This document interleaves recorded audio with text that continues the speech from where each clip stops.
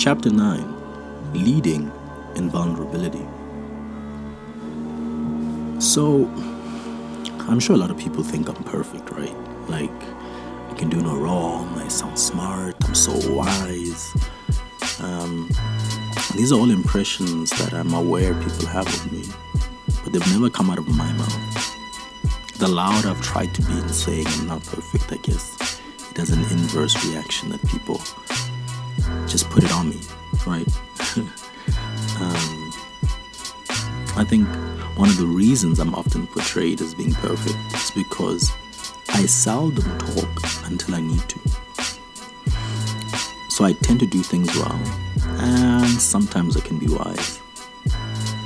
We do this thing often to people who are trying to do the right thing. We label them as perfect and then feel like we cannot be around those people as we are not remotely close to perfect.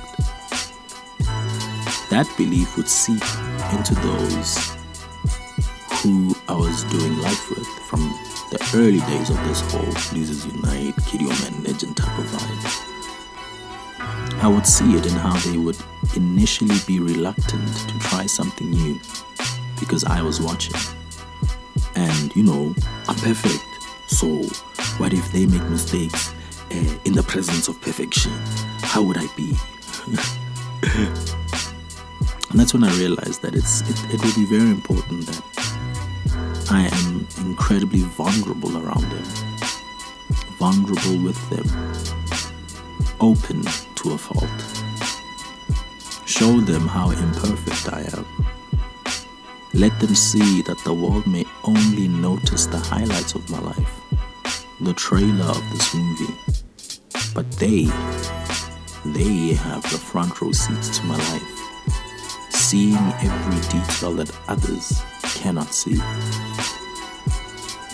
It was important for them to see my imperfections and how I'm not celebrating my flaws, but I am always allowing God to challenge them with the aim of changing me. It's probably one of the best things I've ever added to how I do life with young people. I have seen how my stories of past relationships, past failures, moments of darkness, temptations of giving up, have given them more hope than the good things that I do every day. They see that a human being is complex and dynamic, and that we start by admitting our flaws and allowing those flaws and mistakes to be spaces of potential growth and learning. And we are all better for it. So it's important that you become a leader that leads with vulnerability. Vulnerability isn't only about crying in public and looking soft.